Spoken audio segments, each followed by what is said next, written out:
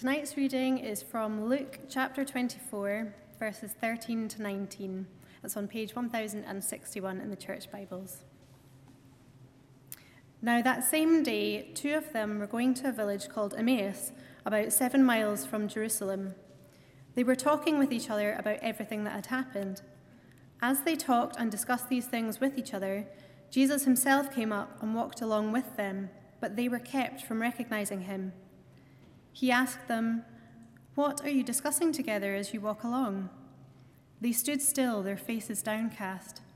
One of them, named Cleopas, asked him, "Are you the only one visiting Jerusalem who does not know the things that have happened there in these days?" "What things?" he asked. "About Jesus of Nazareth," they replied. "He was a prophet, powerful in word and deed before God and all the people."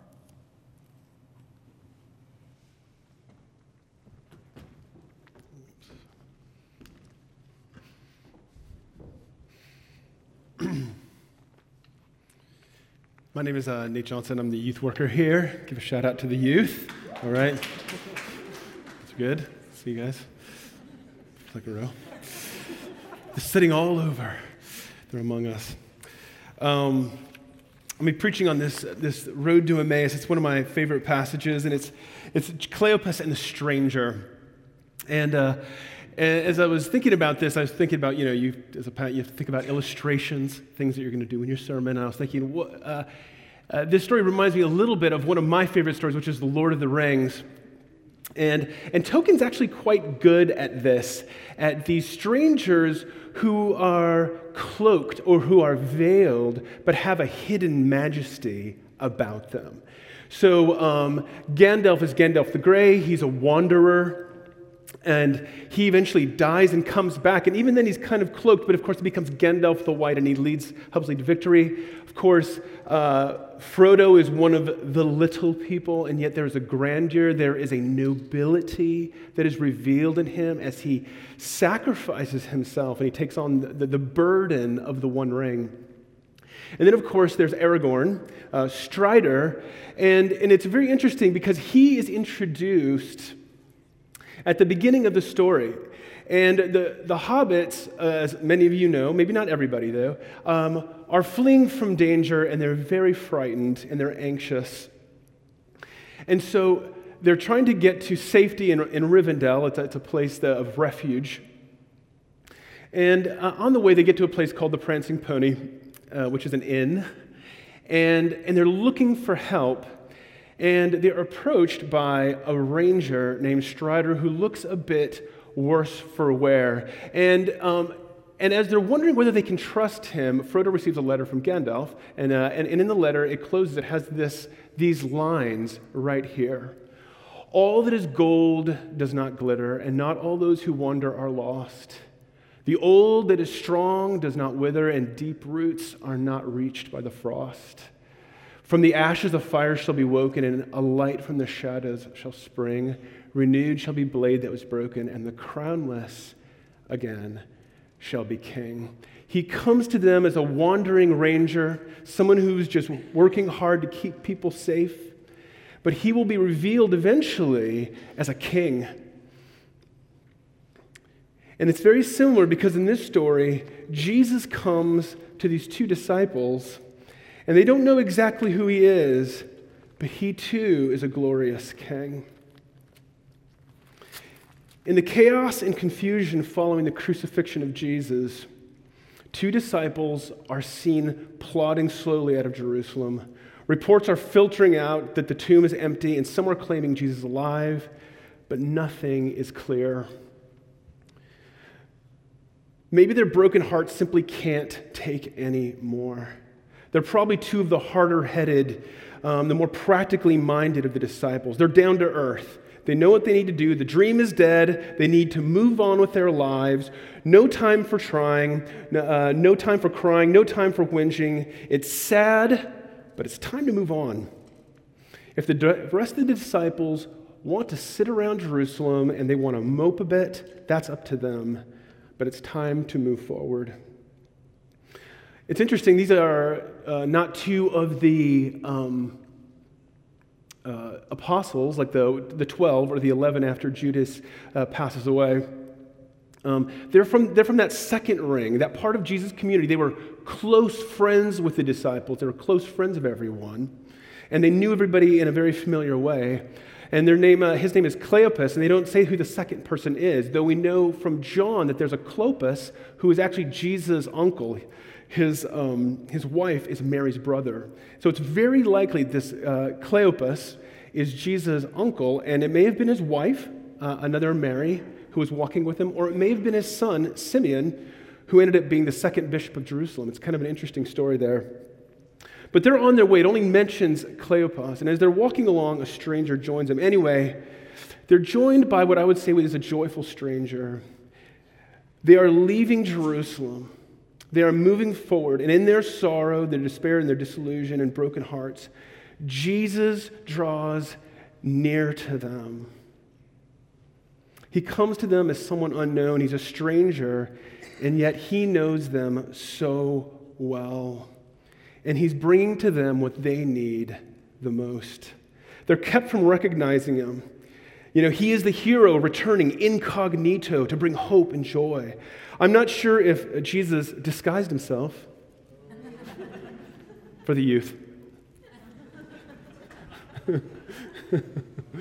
I'm not sure if Jesus disguised himself or if he used his sort of Jesus Jedi powers to you cannot see me. I cannot see you. But Jesus has disguised himself. He wants to keep his presence a secret. Jesus wants to surprise them. As I was thinking about this story, I realized that one of the reasons I love this story is that there is joy leaking out at the seams. At every turn, there are inside jokes, plays on words, verbal and dramatic irony. Jesus and the narrator keep winking and laughing with the reader. And when the story was told, I'm sure again and again, I'm sure Cleopas and his friends and everyone just laughed and laughed about how they just didn't realize who Jesus was, and he kept dropping hint after hint after hint. If we can see the passage again, I'll just point out a couple things. There's a lot of humor here in the text. It says, that same day they're walking to the village. Verse 15, as they're walking along, Jesus comes. They don't recognize him. Verse 17, what are you discussing as you're walking along? They stood still, their faces downcast. Man, Luke is so great at this stuff. He just paints this picture. They're walking along, talking, discussing. From the text, we get the idea that the discussion is quite vigorous, but boom, they just stop, and they're gutted, and their faces are down. And Cleopas says, don't you know what's been happening? And Jesus says, what things? He's been the center of the story. I just can imagine Jesus as he says it. Of course, he realizes they're sad. But there's a smile playing at the edge of his lips because he has a secret that will change their lives. And he can hardly probably hold it in. They keep talking, and they said about Jesus of Nazareth, he's a prophet, powerful in word and deed before God and all the people. And the chief priests rulers handed him over to be sentenced to death, and they crucified him. But we had hoped that he was the one who was going to redeem Israel. And what's more, this is the third day, and some of the women saw him. He's standing right in front of them, And then some of the pagans went to the tomb, and they found it just as the women had said, but they didn't see Jesus. He's standing, of course, right in front of them. If you look at the next, there's a little bit more here as well, the next passage. He says, how foolish you are and how slow to believe. And then he starts explaining the scriptures to them. And then they want him, and then he pretends like he's going to move on as they approach the village. But they urged him strongly, stay with us, for it's nearly evening. The day is almost over. So he went in to stay with them. And then finally at table, when he was at the table with them, he took the bread and he gave thanks. And you can almost, dramatically, you think about it, he takes the bread and he's like, wait for it, wait for it, wait for it. And then he breaks it and they get it. The penny drops. And I think throughout this text, there's all this irony and these sort of winks and nods that are going on.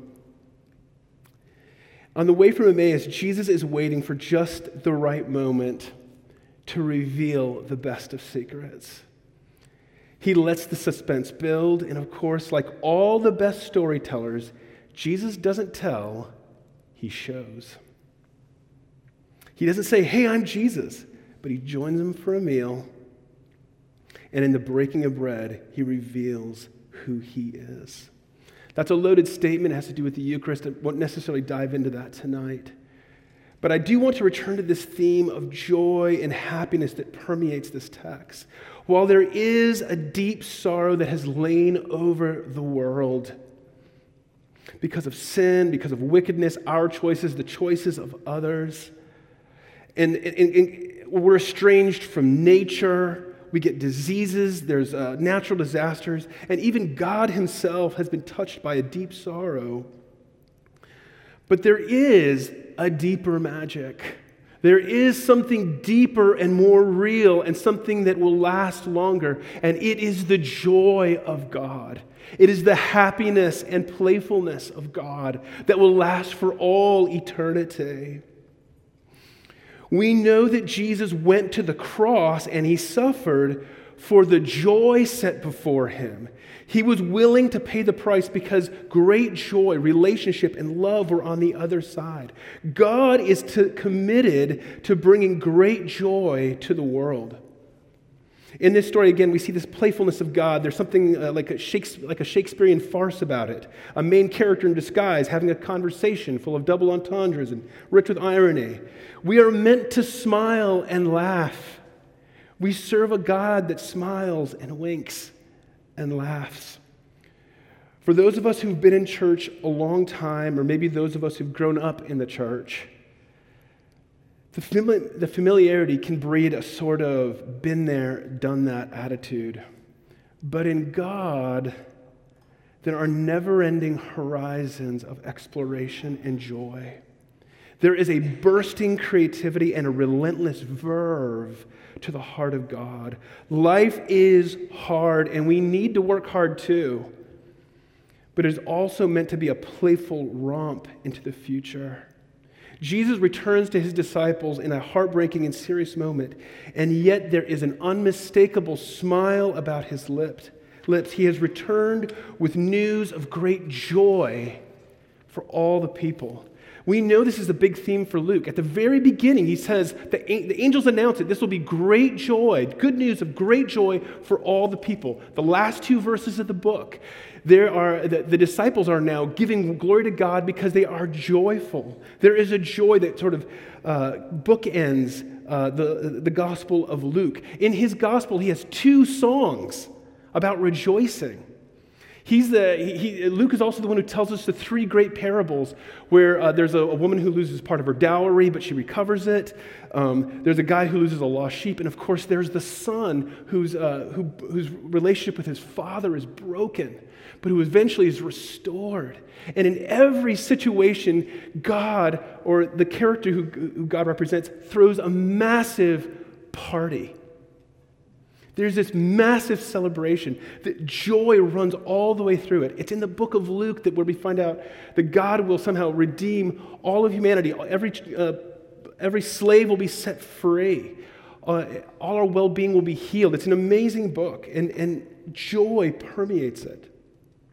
Following Jesus' torture and crucifixion, Jesus' resurrection announces that death and sorrow and failure and weakness and betrayal and slavery and oppression and disappointment are living on borrowed time. They have been conquered and redeemed. The crucifixion of Jesus was the most wicked and evil act ever done in human history. And yet God reached into that most wicked situation and he turned that moment into our deliverance. It reveals that God is able to reach into any situation, however intractable, however hopeless, and turn it for good. Nothing is too hard for him. All our failures, our sin, our pride, our idiocy, God is able to forgive, redeem, and turn for good. The stranger that meets Cleopas on the road is a joyful stranger. At first, though, Cleopas and his companions are not in on the joke. They're sad, they're disillusioned, they're confused. And while I do believe there's something of an element of playfulness in this, Jesus' delay in revealing himself, there's more to it than that. Jesus wants to address again, in a definitive manner, the understanding of his own identity, vocation, and destiny as the Messiah. He wants to make clear what it means to be Messiah.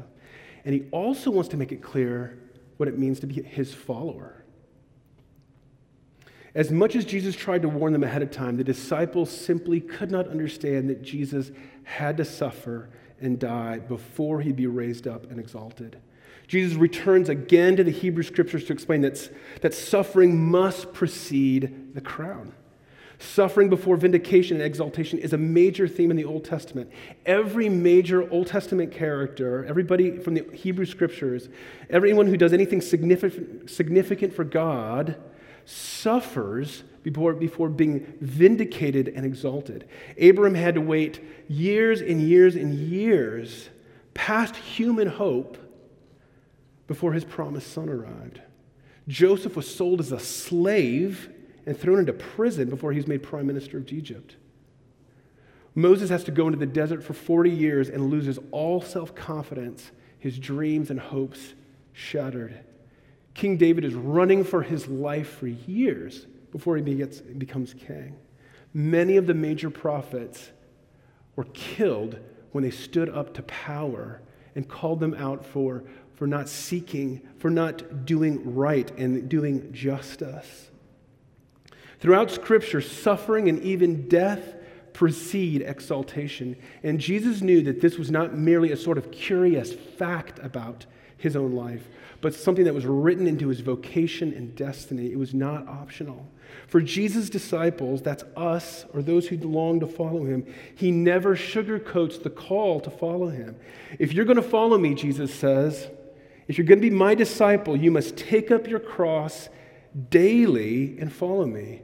There is a deep, profound joy in God, but we live in a world of sin and suffering. If we're to be a part of Christ's work of redeeming the world, we cannot shy away from the cost involved. If we desire the crown of glory, we must also embrace the cross of Christ. It's not masochistic suffering. It's not suffering for its own sake, but a willingness to do whatever it takes to make sure that as many as possible can experience the overflowing, ever-exploring, never-ending love and joy of God. There is a sense in which the love of God is a free gift, which we must only receive from him. Yet to follow Jesus into God's love involves a great cost. We must die to ourselves and put him first above everything. Everything else must come second. Instead of our own will or glory, his kingdom must come. His will must be done. But knowing God now and for eternity is worth it.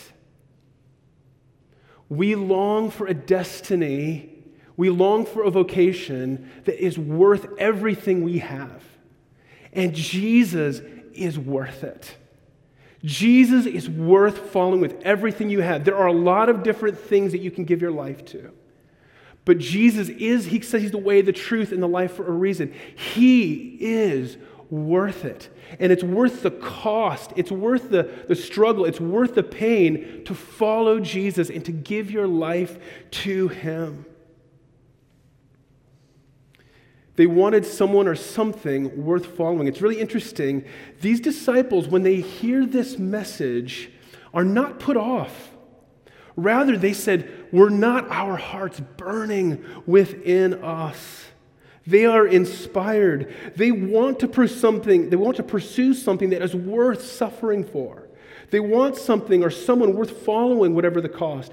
And Jesus reveals that he himself, who's calling to this life of eternal relationship and reward, he says, this is worth it. I'm worth it.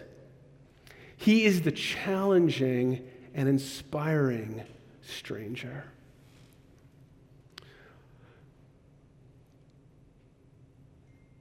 just to go back for a second, if you've lost sight of joy in your life today, and I'm not saying that life isn't hard, you know I'm not saying that, some sort of shallow thing, but there is a deep, profound joy, and if somehow you have lost sight of joy in your life, I'd encourage you to begin seeking God about it. Sometimes when I'm struggling with joy in my life, I'll say, God, I'm losing my joy. I'm losing something, and I know mental health issues, things are complicated, so I don't want to be glib about this. But there is something to recognize that there is something very real at the bottom of everything in the heart of God that's joyful. And that is our destiny in a very deep and profound way. Also, if maybe you've been looking for something to inspire you, maybe your life has felt drab or a little bit empty, and God is calling you to a greater obedience and to give yourself to Him in a fresh way. But of course, this conversation never happens unless they welcome the stranger who journeys with them. They don't even begin to have these conversations. They have no idea who the stranger is. He could have been difficult or dangerous, but they reach out and they welcome him. It could have been cultural, but I think years of traveling with Jesus made an impact on them. He was always engaging, chatting, and eating meals with whomever was willing. Jesus had told them over and over again that whenever they welcomed a stranger, they welcomed him. And beyond their wildest hopes and dreams, when they welcome this stranger, they are welcoming the risen Christ. Jesus waits for their invitation. He doesn't want to keep going. He doesn't want to keep going on, but he doesn't force himself on them. He waits for their vigorous insistence. He says, they say, please stay with us. It might have compromised their safety. They were going to have to give up their food. But they open their lives and they open their homes to this stranger. In so many ways, it's easy to become afraid and to draw ever smaller circles of comfort and safety around our lives. And let's be honest, these two disciples have been through a lot. But even in their place of pain and hurt, they still reached out. They could have said, man, I just can't do any more. I'm done, man. My tank is empty.